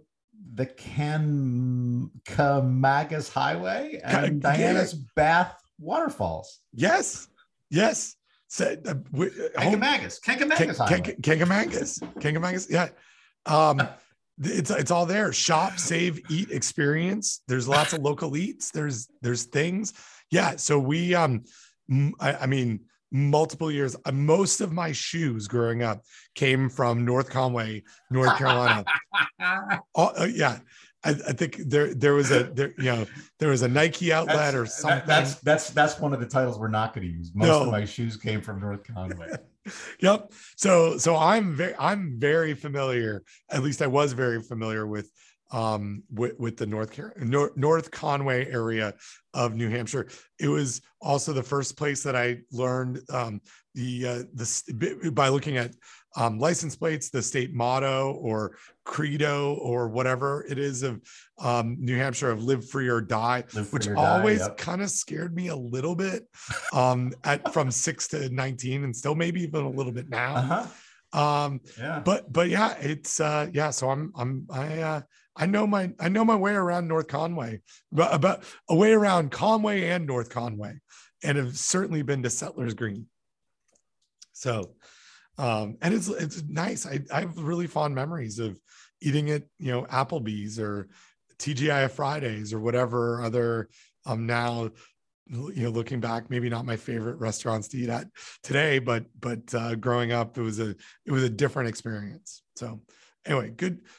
Best of luck to Gabby on the wedding. And if we could be of any other service, like facilitating a conversation with the health department, I'd love to be part of this. I want to make Gabby's wedding as happy as possible.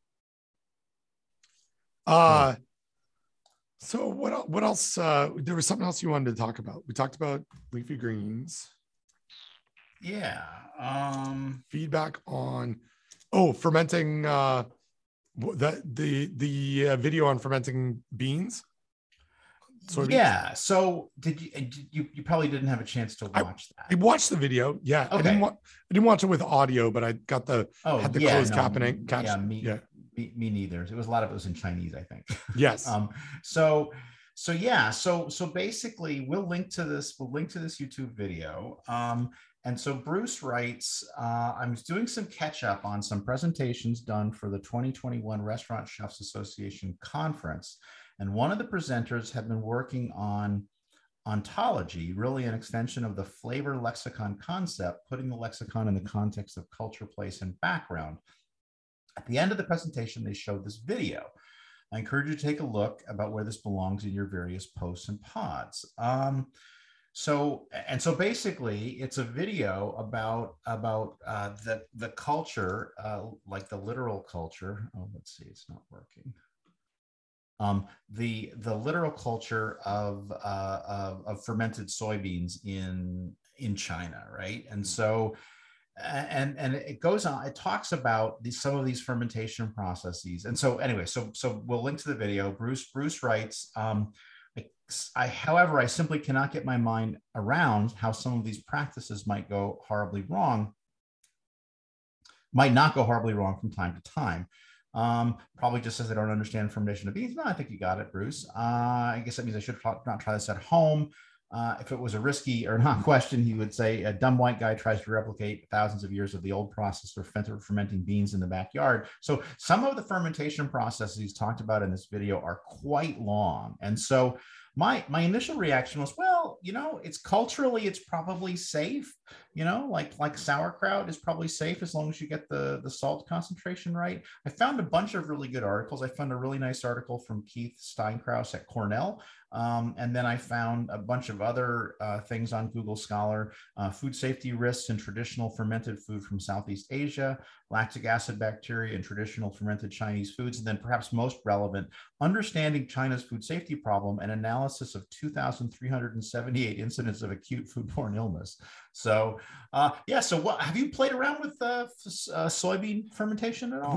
We haven't. My only real, and this is I think outside of what's shown in the video, my only experience has been with around tempeh, and we've talked about the outbreak that it was Salmonella paratyphi B linked, a tempeh linked outbreak that happened here in North Carolina about a decade ago. But other than that, and it was Smiling Hannah, Smiling Hera, yes, Smiling Hera, yep, unpasteurized, which now they pasteurize everything, and from Bunkum, yep, from Bunkum. That's right. I think that was the name of the episode. The episode, yeah. So, but then I did find. So you did some Googling, and I also found an article about impact of bacillus in fermented soybean foods on human health, and that there have been some Bacillus subtilis illnesses that where is it? Oh no, sorry, not illnesses, I got that incorrect.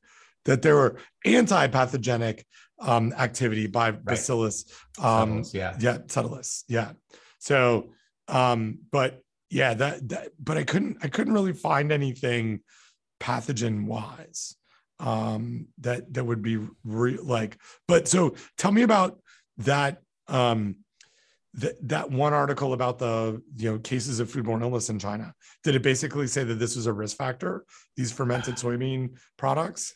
Yeah, so it looks like most of the illnesses are from animal food, and so in descending order: animal-based food, meat, unspecific, seafood, poultry, animal organs, pork, beef, other indigenous meats. So plant-based foods. So that was the animal foods. Plant-based foods, 25% of the incidents. Animal-based foods, about 50%. In plant-based foods, it goes vegetables, rice, noodles, tofu. So about 2% tofu, other plant-based foods. Yeah, so it doesn't, let me do a search here. I don't know if it found anything specific. Yeah, fermented. Okay, here we go. The following foods have a very close association with very specific food pathogens. Fermented soybean food, particularly stinky tofu, which is not a disparaging term, it's the actual name of the food. Stinky tofu has a high association with contamination with Clostridium botulinum. Kidney beans, if uncooked or not fully cooked, contain PHA toxin. All right, that's probably not relevant. Poisonous mushrooms. Yeah, so there's not a lot of mention of soybeans, right? Yeah, so I mean, again, these my gut feeling is if if you do everything the way you're supposed to do it with these traditional foods, there's a reason why these techniques are still used, right? And they've stood the test of time, is that most of the time you don't get sick from it. Right. But exactly, like, I'm surprised that not more people have studied, like, why, what is it about these foods that makes them safe? And maybe people have, and I'm just missing them. But again, that Steinkraus article is quite nice. Unfortunately, it's not. It's just a PDF. It's from 1999, I think. It's 1997. So a little bit hard to access online. But yeah. I bet, you know what I'm going to do? I'm going to reach out to our friend Fred Bright, because if anybody knows about fermented things, from who's doing what, if there is any safety or safety data on this, he would know. Yeah, and there are some fermented soy foods in the second article that I mentioned, the food safety risk with traditional fermented food from Southeast Asia. There is a lot of mention of illnesses from soy foods, but that's soy sauces. Yeah. But I don't know if those are traditional fermentations, right? The other person we should probably reach out to is Randy Warabo. Yeah. Yep.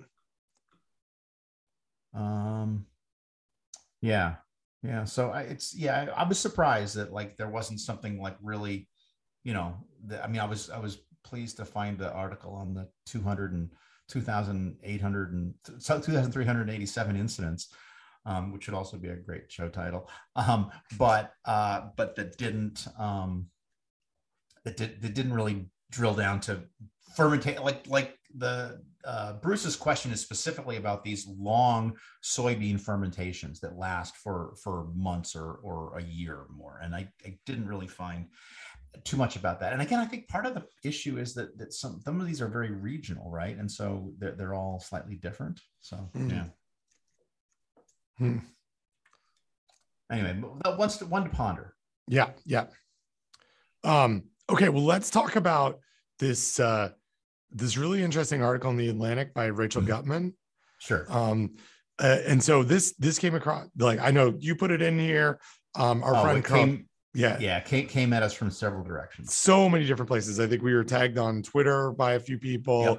Yep. This is one of my, told you in the holidays, I caught up on all my news reading. There are a lot of hot takes on Apple News. I'm a Apple News Plus subscriber. And so I get all of these magazines, and I spend a lot of time like bookmarking articles that I should read from like the Atlantic and Slate and New Yorker and, lots of things. And this was one that I read in real time because I was like on this published on December 29th. And I actually think I follow Rachel Gutman on Twitter as well.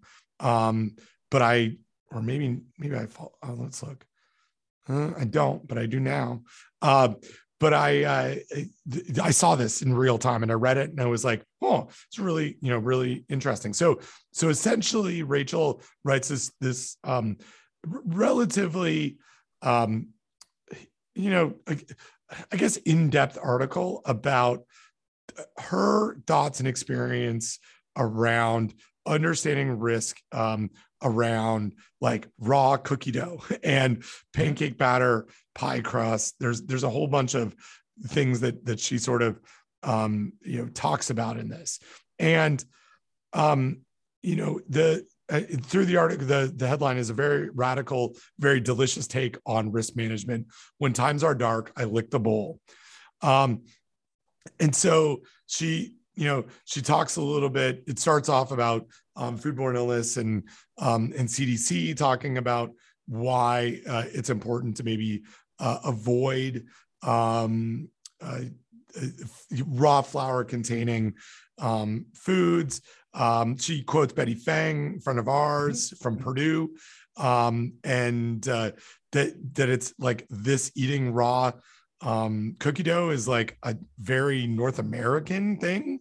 So it's not a lot of international folks would eat these products. And then, so she does, Rachel goes through talking to a variety of other researchers and basically, at the end, I feel like she kind of says, she still eats some raw cookie dough, even though it's risky and, so for me, I hit a raw cookie dough. It might make me almost as happy as say going to a concert. But if I go to a concert these days, I'll be ratcheting up risk for myself and other fans. When I scrape this out of the bowl and let the resulting dollop melt in my mouth, it's easier to feel in control. Like the risks I take are mine alone. The rules don't change either. Today's raw chocolate chip cookie dough isn't likely to be any less or more dangerous than the peanut butter variant I mix up with next Tuesday. If I don't plan to eat cookie dough in June, then spend 6 months fretting over whether I'll actually be able to eat it when the time comes. It's instantaneous, a fleeting joy, and there's no time over to agonize what it means. A blink, a swallow, and it's over. So, but I don't know. What did you think of the article? I wouldn't characterize it as in depth. I mean, it feels breezy to me. I mean, she did her research, but she already kind of knew what she wanted to say at the beginning, which is, I'm going to just eat this, right? I don't care what the experts say. I guess what I would say is, if people want to eat raw dough, let me suggest that you buy pasteurized eggs, or you can actually make, if you have a sous vide, you can actually sous vide your own eggs. I don't know the recipe, but I think you can make a liquid. You can. I mean, I know you could do it because food companies do it, and I've got to imagine if you have a sous vide device, it makes it relatively easy. You can sous vide the eggs so they remain liquid. But they are quote unquote safe. And then you can heat the flour. And then if that's what you want to do, again, that's not going to give you the best tasting cookies. But if you just want to eat raw dough, that's the way to do it, right? So and again, or you just take a risk and realize that it's 1 in or 3 in 10,000 eggs that are positive, and then some very small risk, but not zero risk of illness from the flour. And I would be really careful about feeding this to young kids or the elderly or people who are immunocompromised. But yeah, I mean, I'm sure you can. Again, I mean, I wish Rachel well. I mean, I'm not. Again, what we have long said on this podcast is we don't want to tell people what to do. We just want to tell them how to do it safe, how to make what they're doing as safe as possible, or to reduce the risk as much as possible. Yeah, and I guess when I said in depth, what I really liked was her discussion of how she's making the risk decision, right? Like that there is a thoughtfulness of what she wrote here. Now, it's a different risk decision than what I would make, but I appreciated the journey that she took us on. And yeah. It was not a bad article. I mean, it was a good article. And she definitely, I mean, I like the link to Betty Feng's article, which is published in Journal of Food Protection, Consumer Knowledge and Behaviors Regarding Food Safety Risks Associated with Wheat Flour. I mean, I think that was good. And she did talk to a bunch of experts. I mean, I wish she talked to you or me, but we can't always be the expert, Ben. No, we're good, right? Like we talk to each other. We can talk about it here on the podcast. Exactly. But and Rachel's going to be freaked out because we both started following her at the same time. Yeah, that's right. She'll be like, what just happened? One thing that I think is really fun, and it doesn't happen to us often, and I think less so now in the midst of COVID, because there's just not a lot of there's not a lot of extra public health space in news. But it's kind of fun when food safety is in the Atlantic, right? Oh, 100%. Oh, I love it. Yeah. There. I've been with my Apple News sort of like all in. I created a food safety channel to pull everything from Apple News, and it's always kind of fun when food safety shows up and it's something new, like something that I hadn't heard about before, or it appears in a big like magazine. And so anyway, seeing food safety in the Atlantic's good. Yes.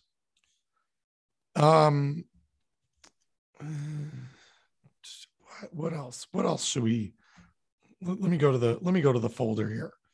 Okay. Do we have any other feedback? We did buffet. Oh, we've got a lot.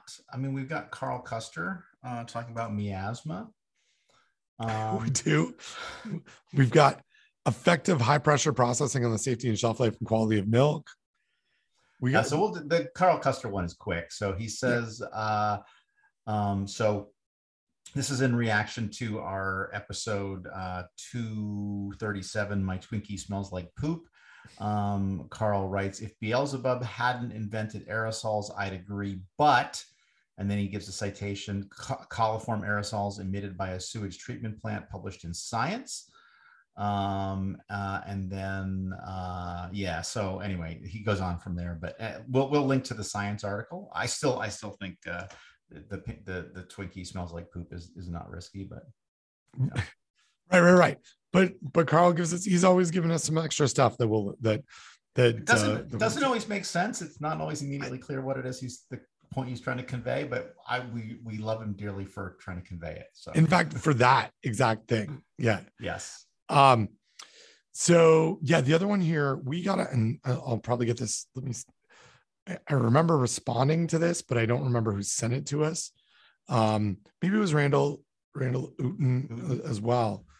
Ulton, about using high pressure processing for making raw milk safe. I think it was. It might have been Randall. Yeah, it's a really cool paper that I hadn't seen before. Yeah. So this was, I think it was in Australia or New Zealand, maybe, sort of a policy decision to allow for raw milk if it had been under cold pasteurization or high pressure processing, whatever marketing term you want to use for it. And so there was a paper that was published in 2019, Innovative Food Science and Emerging Technologies. And Randall tagged us for our thoughts on this. And I went to the paper and saw that they were able to use this technology to get a 5-log reduction for the pathogens that I think we would think are most important in raw milk as a starting point: E. coli, Salmonella, and Listeria monocytogenes. And then, so I kind of said, yeah, I think this is a good technology. And his response was, I wonder if people who want to drink raw milk would see this as an acceptable intervention, which is another bigger question, right? Don't know. Yep. But yeah. And is it, if it went under high pressure, is it truly raw? Well, it's certainly not straight from the cow. So yeah, unless, I don't know. I think it would be a bad idea to put the cow under high pressure processing. Yeah, it's not good. It's not gonna. No, it won't give us the milk that we're looking for. That's for sure. So, yeah, I think that was it that we had in. Oh, and there was a Deep Crimson, who is always a great contributor to our to the show and email. Sent us a really great link to Three Stooges Crash Goes the Hash episode where Mo washes a turkey, and that was in response to something that we had talked about, I think, around turkey or chicken washing at some point. But always just a shout out to Deep Crimson, who I think is a few episodes behind by admission, but always is very thoughtful in emails that are sent to us. Indeed. I think that might be a show. I think we got to everything that's here. Yeah, well, there's always more stuff because we never get to it all. But yeah, but it's some of this is old. Yeah, it's old. That we're never going to get to. Let's go back to the thing that's oldest in here. We actually did this one. This YouTuber built a machine that slaps a chicken until it's cooked. So that one goes back to April. So maybe I'll just delete some stuff out of here. You could do that, yes. Yeah, maybe I won't. All right. Well, as always, Don, I like talking to you, and I'm glad we're back after our holidays and back into like a normal kind of schedule. And yeah, so I'll talk to you later. I'm glad you made it back from Canada. I'm glad that you didn't get sick apparently from brushing your teeth with well water. Nope. Or leftovers on New Year's Eve. Yep. Or reusable for too long. Or reusable plastic bags hanging on faucets of sinks. Oh, right. Yeah. So that's good. So good. Welcome back. And Happy New Year. Thanks. All right. We'll talk to you later. Bye.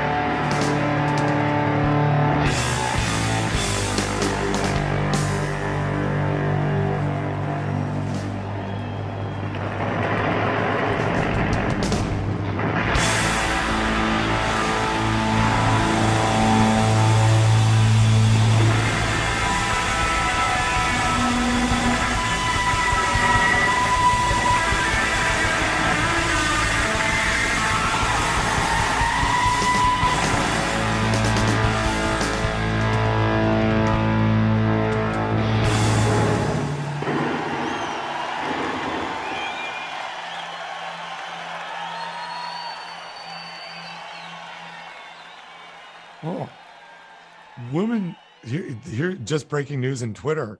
Woman swaps out roommate's food with vegan alternatives, ends up charged with a felony. Oh my. Don't take my bacon. Whoa, a felony. That seems harsh. Yeah. The story was posted on Reddit. Oh, you know, Dane's going to be all over this. The author says she was looking for a replacement roommate after one of hers moved out.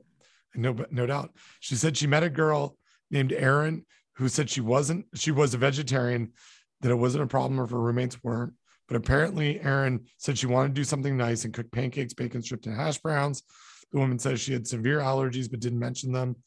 She told me it was regular bacon, not that it was fake bacon, that it had soy. It's a food safety story, Dawn.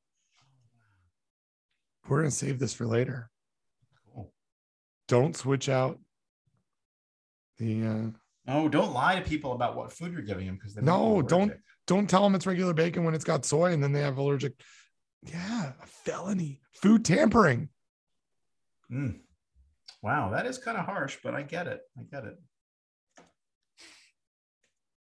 Oh, this is good. This must have been from the Am I the Asshole? I know she is the asshole for lying about food. I want to know whether I'm the asshole for everything I did after, which included the person going to getting charged with a felony. Erin began apologizing, but she was already going into anaphylactic shock. Whoa. Oh my God. That's not good. All right. Oh, that's not good at all. I'm going to tweet about this. I don't know. Well, I'll say something witty.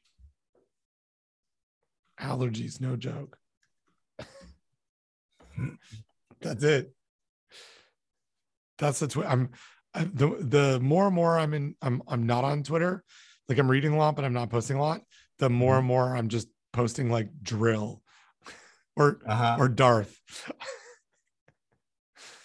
All right. So you asked me to do homework for this episode, which I actually sort of did, but we didn't get to it.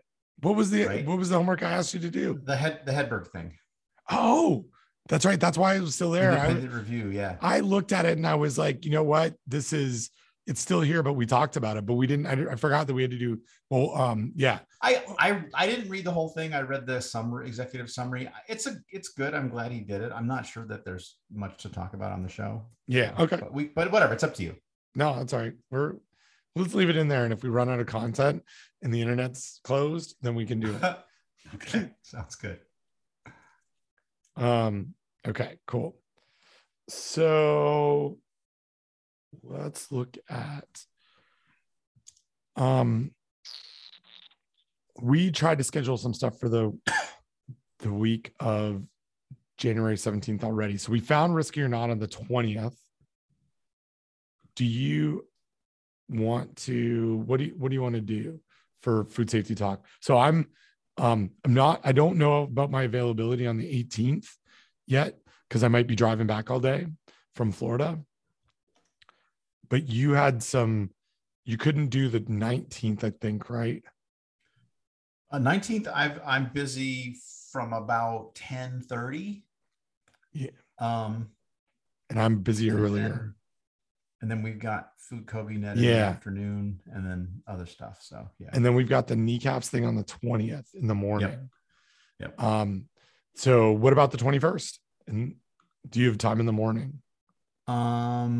I have lab meeting at 10, but I can move that to 11. So we can do 9 to 11.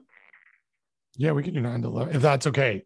Yeah, I could also do 11 to 1. The problem is if I do 11 to 1, that doesn't give me a lunch break. Okay. So yeah, let's go 9 to 11. Let me do lab meeting from 11 to 12, and then we'll do food safety talk from 9. Okay, cool. All right. That is in there.